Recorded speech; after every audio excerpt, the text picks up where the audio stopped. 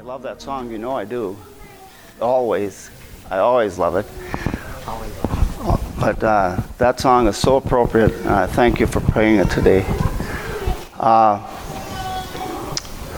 The verse that, or the line in that song that really stands out to me, and it stood out to me 3-4 weeks ago whenever Karen played it at that time. It says, God, His mercy is mighty, ages to ages. It's always been there, and it's always going to be there. And then it also talks about how God is the same yesterday, now, and forever. And so in my message, I'm going to use some Old Testament references and about today's situation, our world situation. And it's important to understand that because it happened back then does not mean it does not pertain to us today. It was a different situation, a different culture, a different climate, but the situation is so similar. And so I just want to give you that little backdrop.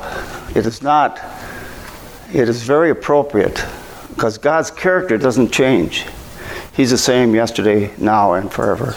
So what He did back then, if He doesn't do it exactly the same, He's still going to do it in some form. And so I just wanted to emphasize that to us.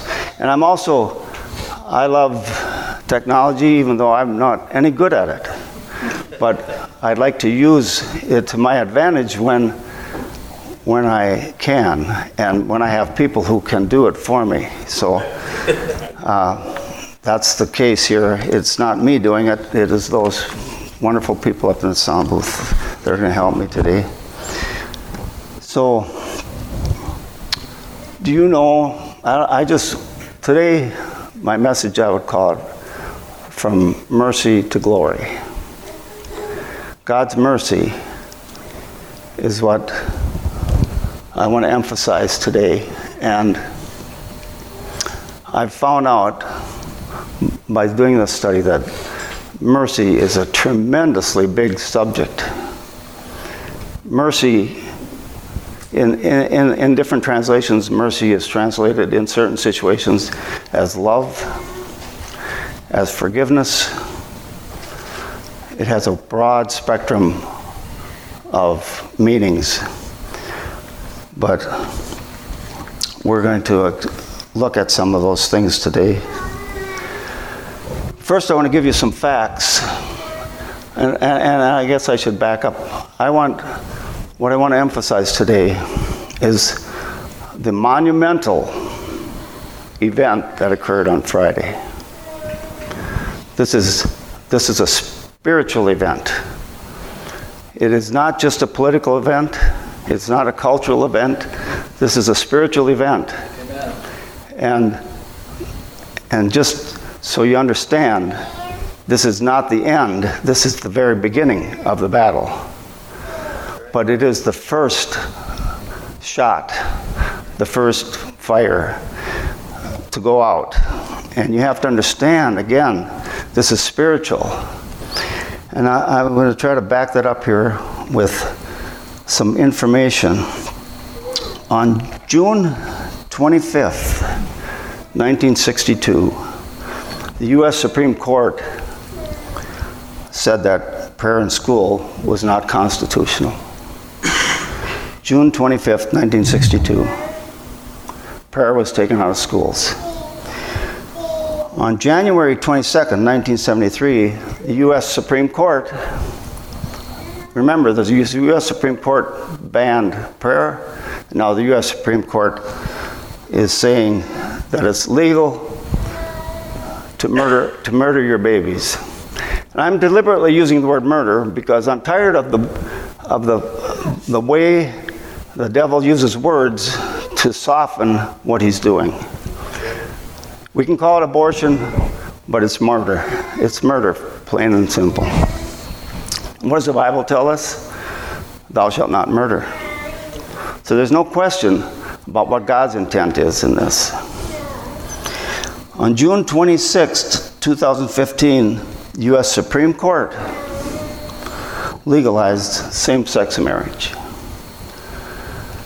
I'm just trying to give you an idea of a couple of things about how, when you take God out, even a little, when you take God out, you've taken him out, and then things progress, a downhill slide. And so, in 53 years from when prayer was taken out of school, 53 years later, we now have same-sex marriage. And then we come to Friday, June 24th, 2022, the U.S. Supreme Court overturns Roe versus Wade. Exactly 60 years. June 25th, 1962, June 24th, 2022. Now, I don't know if the 60 years is particularly significant, but I find it very interesting that it's to the day. A complete 60-year cycle from when prayer was taken out, when God was told, we don't want you in our education, to now we're coming back, but it's just the start. There's a new, I don't know if it's a new song, I guess, I don't know if Karen, there's a song out there that's new to us. It says, God is turning it around, by John Reddick. I'm just saying that just in case you know the song. God is turning it around. I believe that. I fully believe it, but it is not a one and done. 60 years of sin cannot be turned around in a day. It's going to take some effort. It's going to take some diligence. So we've had 49 years, 60 years of the U.S. Supreme Court. And here's the important part is, when we sin as individuals, we have personal consequences. When a nation sins, we all suffer the consequences. This is the U.S. Supreme Court, the highest court in the nation, is making a decree, has made decrees, and now has made a new decree saying we will not allow the murder of babies anymore. We will not.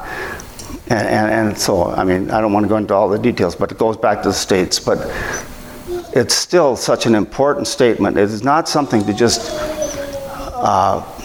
we want to celebrate it, but we don't want to let our guards down. And so, I just, again, when the U.S. Supreme Court or the President makes a statement, it's representing a nation. We all suffer. So, I'm gonna I just want to give you a little personal thing. This is something I wrote in my journal. I journal. I do not keep a diary. I journal occasionally, but I happen to journal on the 29th of June 2015. That would be 3 or 4 days after same-sex marriage was established. The Supreme Court decision to legalize same-sex marriage really sunk in today when I realized we had just lost our democracy. Now, this is my interpretation of that day. The people of our nation had voted against same-sex marriage, but the courts reversed our vote. A very sad day, not to mention snubbing our nose at God. So that's the way I took that. And I referenced Psalm 2, where if you read Psalm 2, you'll see that We say, we're going to throw off these fetters. We're going to do what we want to do. And God laughs. God will have the final word. Thank you. So, is there any doubt, again, thinking of this nationally, is there any doubt that our nation has sinned greatly against God? Is there any doubt in your mind that our sin is great? 60 years of prayer of God out of our education, 49 years of legalized murder, our sin is great. Is there any doubt that we are guilty and deserve judgment? You have to answer that for yourselves. So, 2 Timothy 3:16 says that all Scripture is given by inspiration of God and is profitable for doctrine, for reproof, for correction, for instruction in righteousness. Now, I thought about that in the sense that at the time that was written, there was no New Testament. There was a new covenant. But if God is saying all Scripture is given for those purposes, then we can always go back to the Old Testament and use it as an example. So that's what I'm going to do today. We're going to go to the prayer of Daniel. Remember, as a nation, as members of this nation, we are guilty by association. Daniel 9:4 and 5. And I prayed to the Lord, my God, and made confession and said, O Lord, great and awesome God, who keeps his covenant of mercy with those who love him, and with those who keep his commandments. We have sinned and committed iniquity. We have done wickedly and rebelled, even by departing from you, from your precepts and your judgments.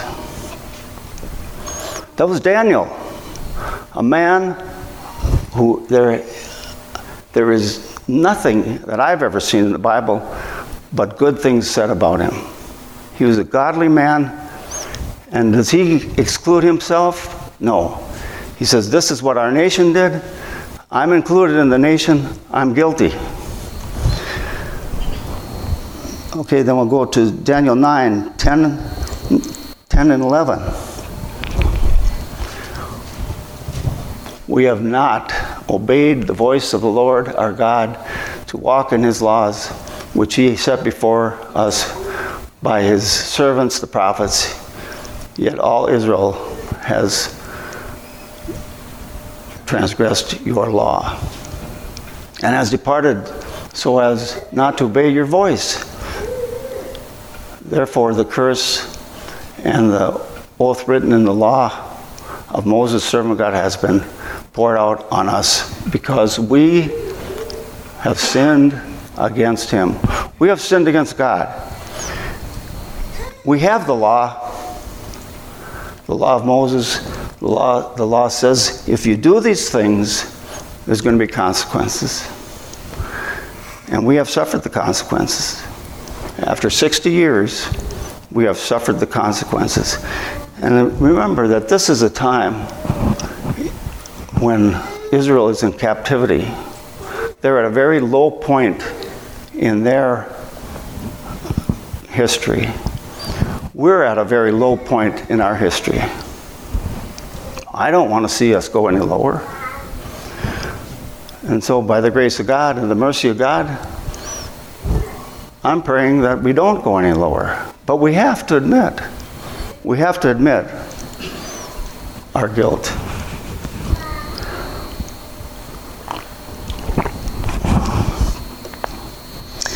Okay, then we'll go to Daniel 9:13 and 14.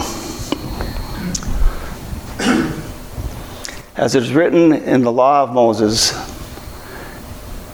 all this disaster has come upon us, yet we have not made our prayer before the Lord our God, that we might turn from our iniquities and understand the truth. Therefore the Lord has kept the disaster in mind and brought it upon us. The Lord our God is righteous in all the works which he does, though we have not obeyed his voice. We have not obeyed. We have not done what we were supposed to do. And this is 60 years again. Remember, this is not just something that happened overnight. This is a process that has happened because we did not do.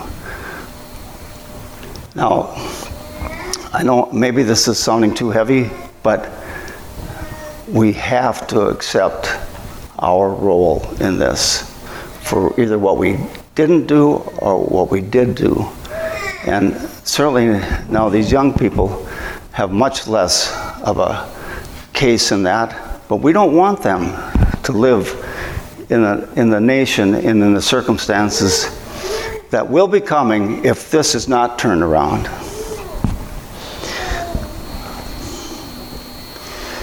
Then we go to Daniel 9:15.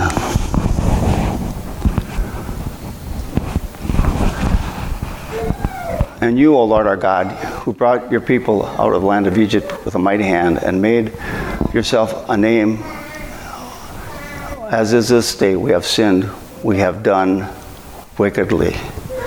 We have done wickedly. 60 million babies is a wicked number. So this is not overstating the case. This is what it is as a nation. Again, you have to remember, we're talking about as a nation and our responsibility and our connection as a nation. So, I've given you, I just want this to be emphasized, that we have to understand our responsibility in all of this. The role that we played by omission or commission, whichever the case is. But now we're going to go into the good news. There is good news. Now let's go to Daniel 9:17, 18, and 19. This is what I believe the Lord is telling us today. Now therefore, our God, hear the prayer of your servant and his supplications, and for the Lord's sake, cause your face to shine on your sanctuary, which is desolate. Oh my God, incline your ear and hear. Open your eyes and see our desolations, and the city which was called by your name. I'm going to put in there the nation that was called by your name. For we do not present our supplications before you because of our righteous deeds, but because of your great mercies. Praise the Lord. O Lord, hear, O Lord, forgive, O Lord. Listen and act. Do not delay for your sake, my God, for your city, your nation, and your people are called by your name. Make no mistake about it, this nation was called by God. We're talking about Old Testament, this was about Israel, but it applies to us today. We are a nation under God. We were established under God. He wants us back. And he's doing it for your sake and my sake? No, he's doing it for his sake. For his name. He wants his name glorified. Amen. And this is not where our nation is today. We are not glorifying his name. But he wants to extend mercy. So our hope is in God's mercy and in his name.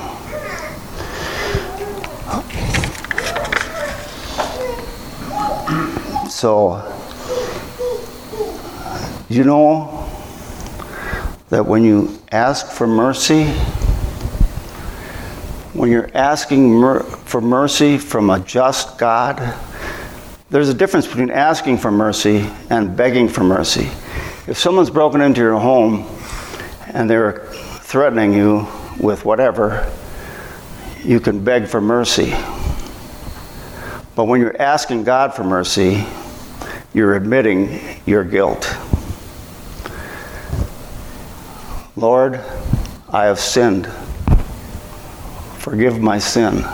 Remember, mercy is love, is forgiveness. Mercy. Will you, for your sake, forgive me? But you have to confess your guilt. You have to repent of what you've done. You have to turn to God. That's the mercy that God wants you to hope in. Mercy is an admission of guilt. Asking for mercy is an admission of guilt. So,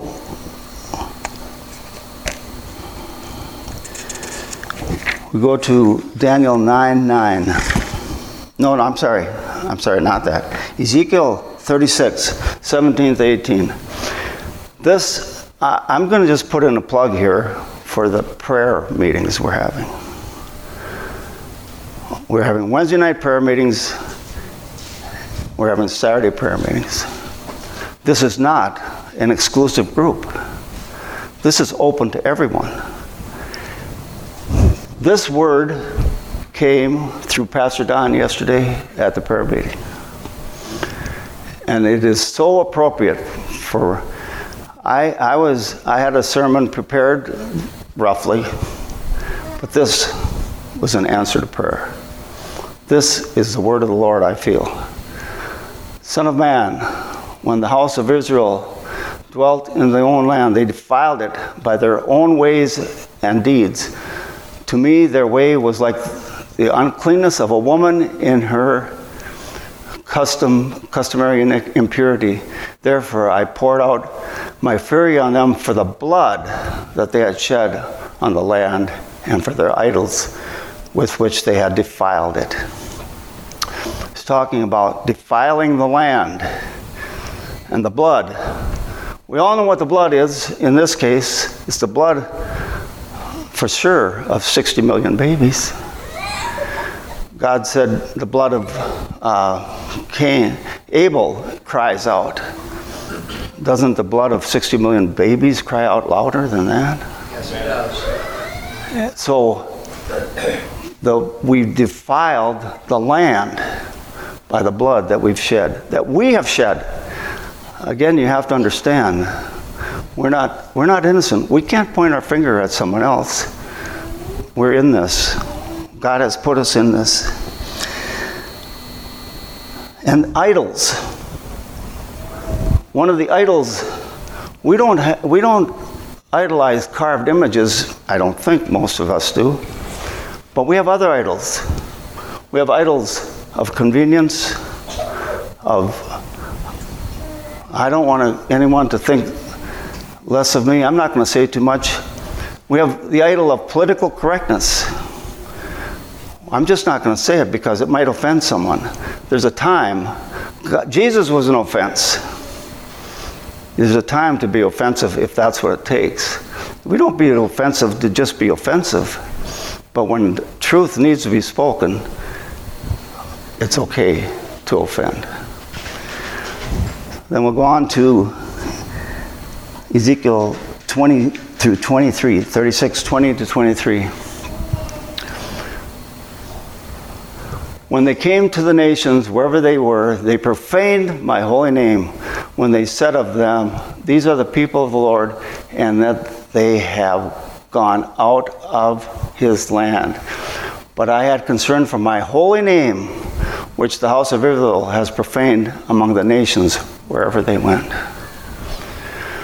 God's name. America used to be the beacon of light. What are we now? We're the exporter of murder. We're telling other nations, you have to join into this. We are profaning God's name.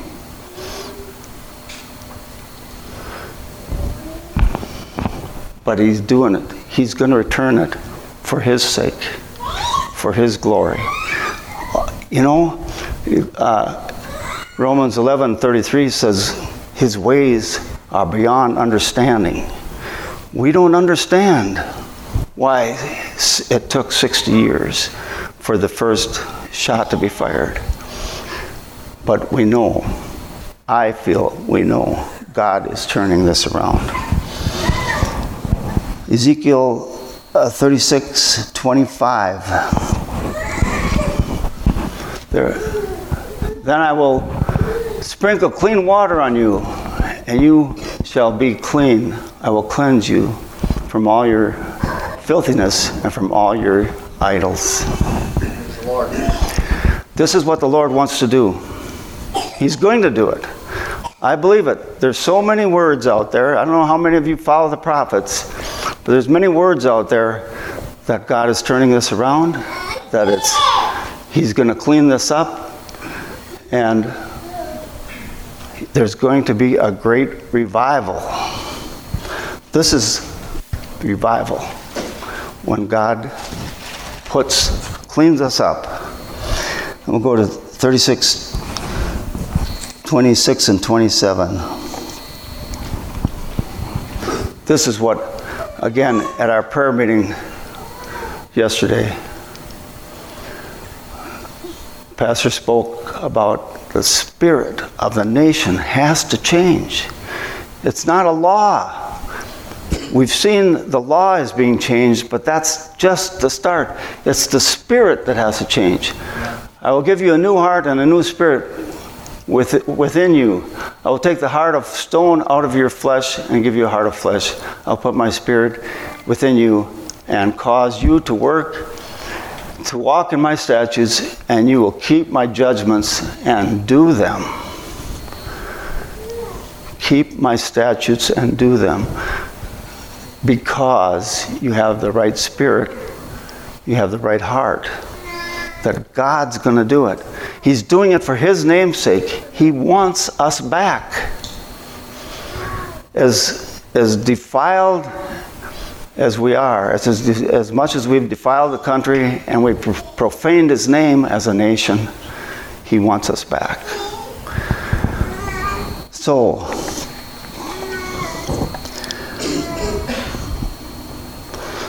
go to Isaiah 48,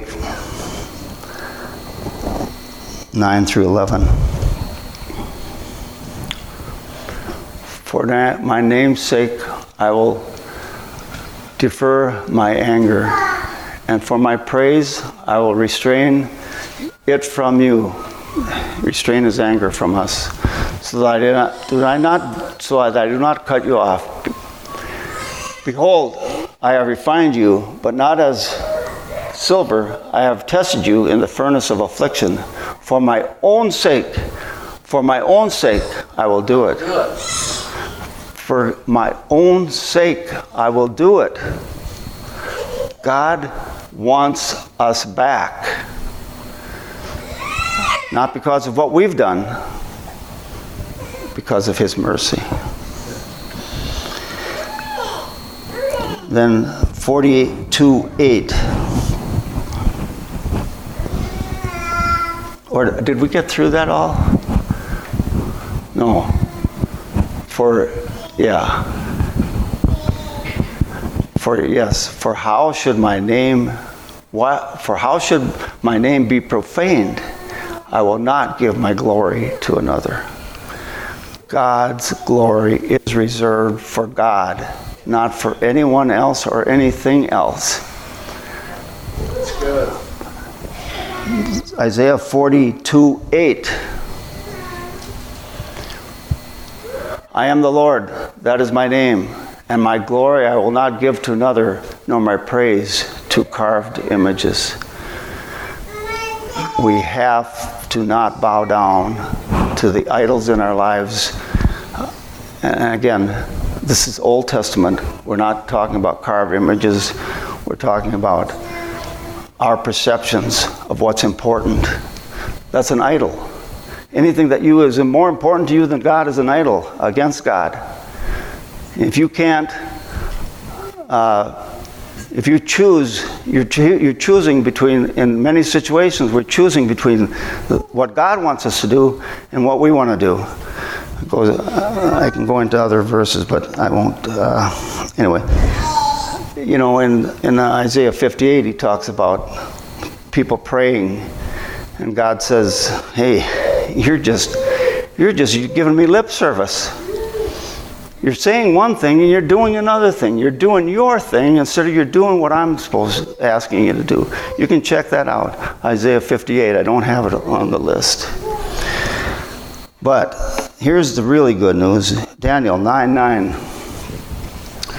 For the Lord our God belong mercy and forgiveness, though we have sinned against him. To God belongs mercy and forgiveness. He wants us to have mercy and forgiveness. My hope is in the Lord.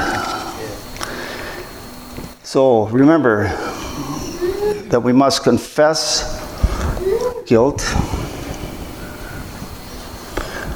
We must confess our shame. We must repent and ask for mercy and forgiveness. Psalm 147:11. This is the one the Lord showed to me at one of the prayer meetings, and it has just stuck with me. The Lord takes pleasure. The Lord takes pleasure in those who fear him, in those who hope in his mercy. If your hope in this dark world is in the mercy of God, because we don't deserve it. We've sinned greatly. But if your hope is in his mercy, God is pleased with you. God is pleased that you would put your hope in his mercy, in his forgiveness, in his love. That's the different meanings of the word mercy. It's pleasing to God. What's more important than pleasing our Heavenly Father? If we please him, we're giving him glory. And that's what he wants. He says, I will not share my glory with another. Seek ye first his kingdom and his righteousness, and all these things will be added unto you. First. Seek him first. Not second, not third. Not when I get around to it. Seek him first.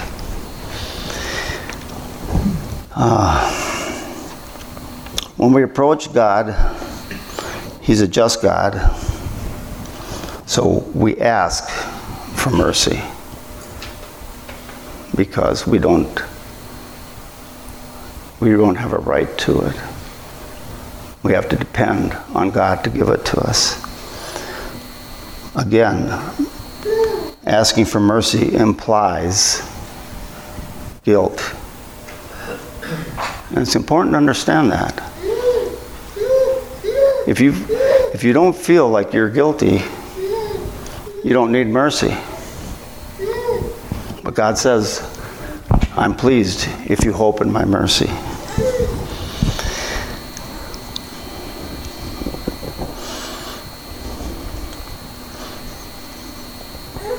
And God,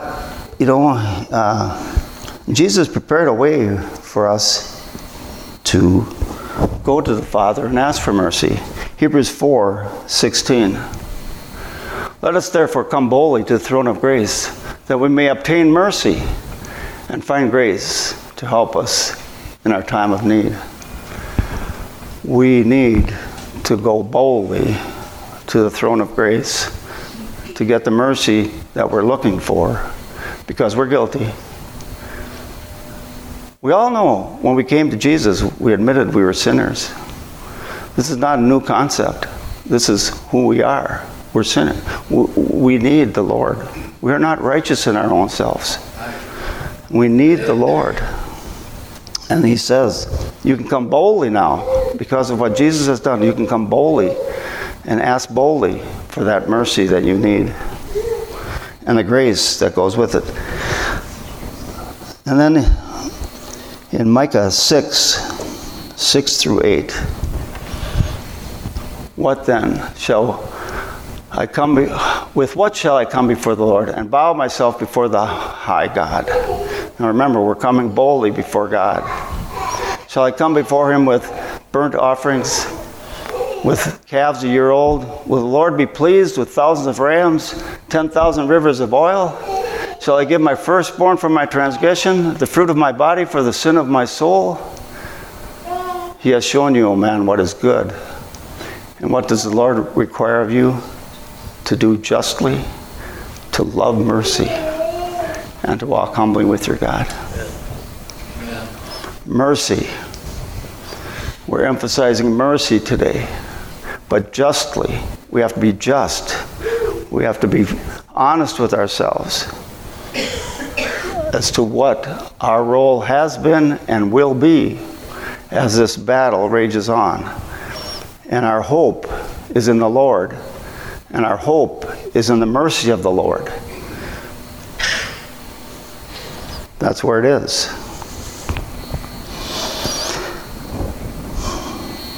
Our deeds and our sacrifices are meaningless without a right relationship with God.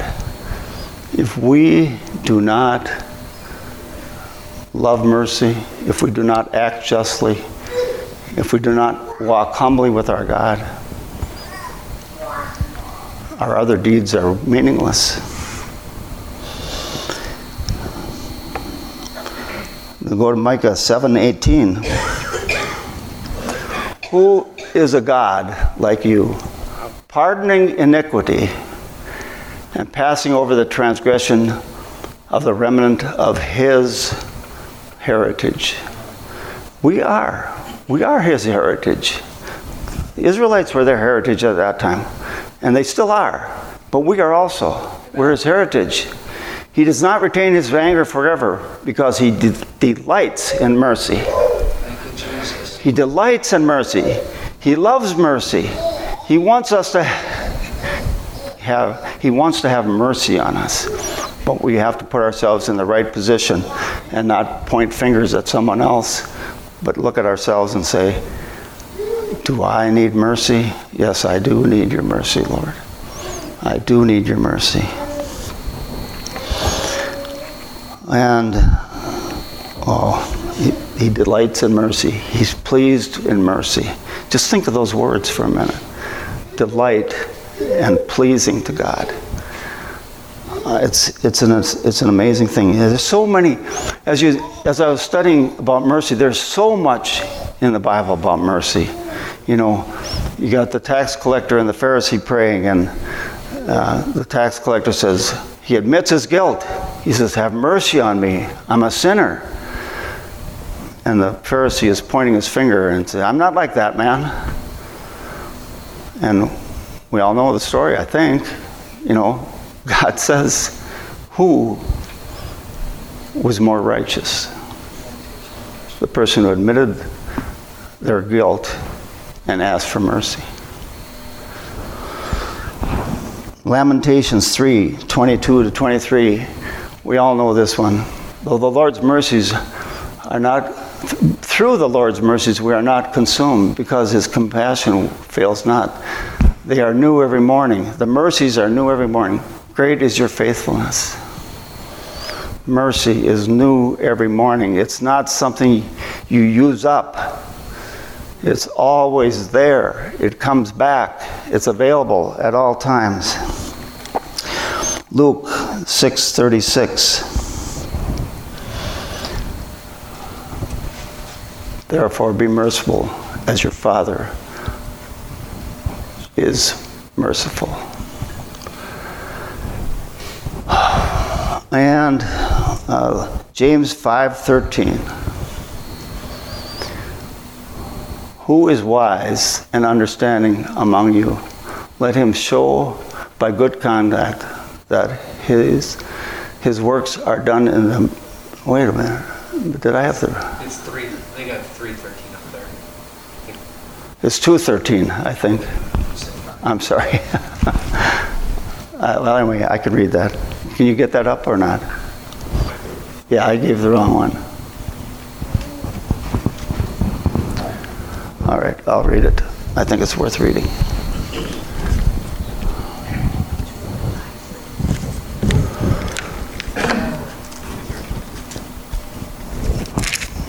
(2:13) it is. I want you guys to see this is. Oh, here it is. Can you see that? For judgment is without mercy to the one who has shown no mercy. Yeah. Mercy triumphs over judgment. So God says mercy triumphs over judgment. He says, I don't want to give you judgment. I want to give you mercy. But you have to do your part. For one thing, you have to admit your guilt. Secondly, you have to be merciful to others. Then judgment is triumphed over by mercy. So, my conclusion, the old is passing. 53 years of 60 years of prayer out of school, 53 years from prayer going out of school to same-sex marriage, 49 years of murder. The old is passing.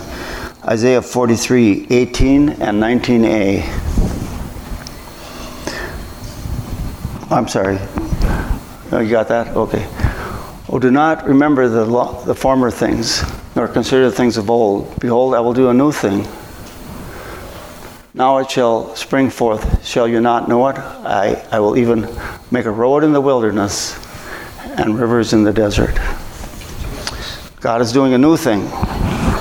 Isaiah 42:9. Behold, the former things have come to pass, and new things I declare, because they spring forth, I tell you of them. In both verses, he said, things are going to spring forth. Things are coming. And they're going to have some power behind them. What is it? If something springs, it's got some power. It's not just coming. God is springing it forth.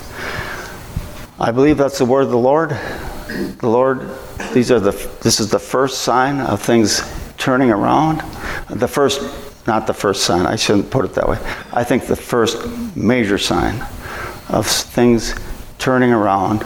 The Lord is moving in a powerful way. Our nation's sin is great, but our Father is greater. Our Father is greater than the sins of this nation. And you know his attitude now. He wants to be merciful. He wants us back. But the devil is angry and pouring out all the stops. He's just pulling out all the stops. You know, if you watch the news, it's so cunning. Right after they talk, have any of you noticed in the last day or two that they just came out with a new study about how to keep your baby safe, your infant baby safe when it's sleeping? Has anybody seen that? Yeah. Do you think that's ironic? I think it's terribly ironic. They're concerned about babies, what do they call it, SIDS. They were concerned about SIDS, and they've come out with a new study. Isn't it interesting? It comes out right after they're making this fuss about abortion, about murder. And don't you see, they're telling us, don't you see how concerned we are for your baby? But on the other hand, you can kill it if you want to. But we're going to make sure if you don't want to kill it, that we're going to tell you how to keep it safe in its crib. We're not going to tell you how to keep it safe in the mother's womb, though, because we might want to extract it from the womb. So, I just say that to make you stop and think when you see some things, that you understand the motives behind it. They're subtle. They had on Friday night I saw on the news, they show two elderly women talking about the rights of women. They're grandmas. It gives you an image of a grandma. Doesn't grandma always do what's best? Isn't grandma trustworthy? But grandma's up there saying, we're taking away women's rights to health. It's not true. But I believe, you've got to start seeing what things are and what they're doing, how they're trying to create an impression in you that they're looking out for your best. They're not. If it does not align with the Word of God, it is not for their best. So, we need to continue, number one, in spiritual warfare. This is not the end. This is the beginning of the war, of the battle. We won a great victory, but the battle continues.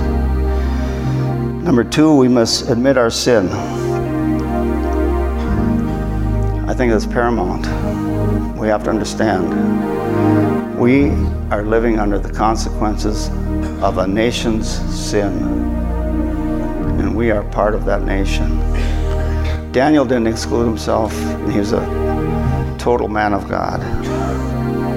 Exalt our God, our great God, and give him the glory that is rightfully his alone. He's going to turn this around, but he needs us to agree with him. He needs us to want what he wants. It's not complacency. It's action. And with the Lord, and ask for God's mercy, which, while being merciful to others, we have to speak to people.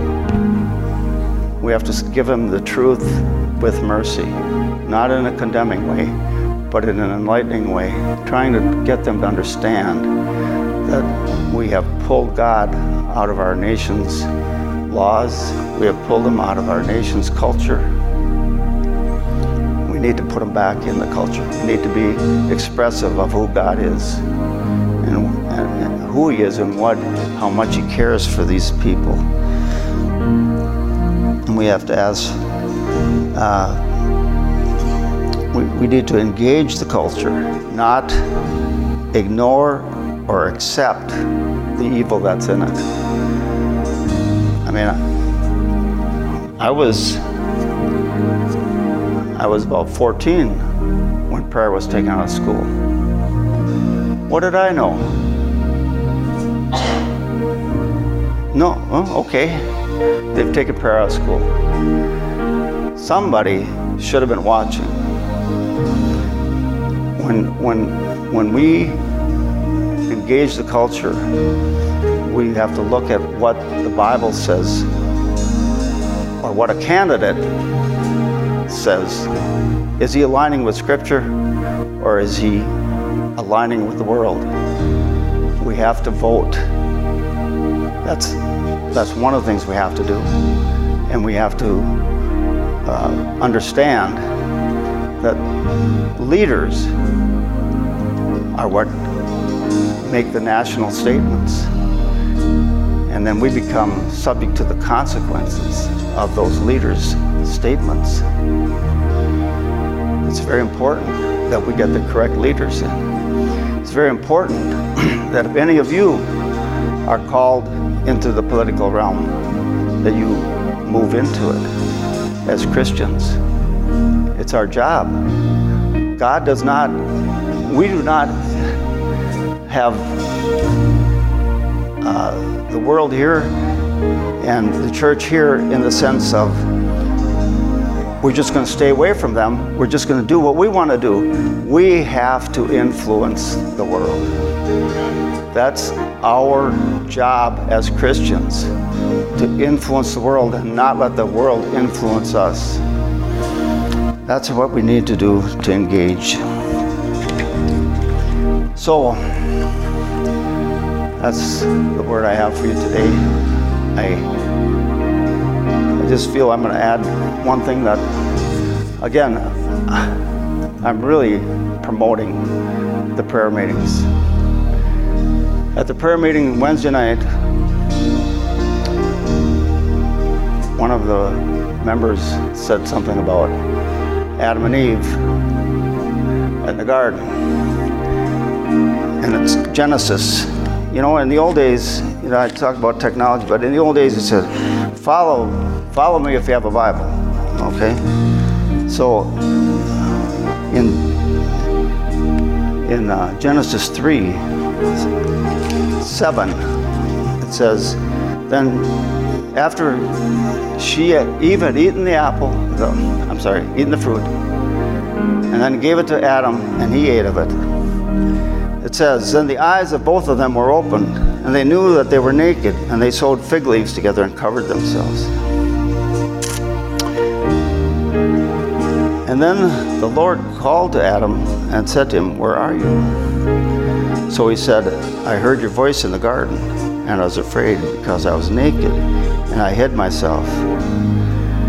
And God said, who told you that you were naked? And the Lord said to me, sin is what causes us to think about ourselves.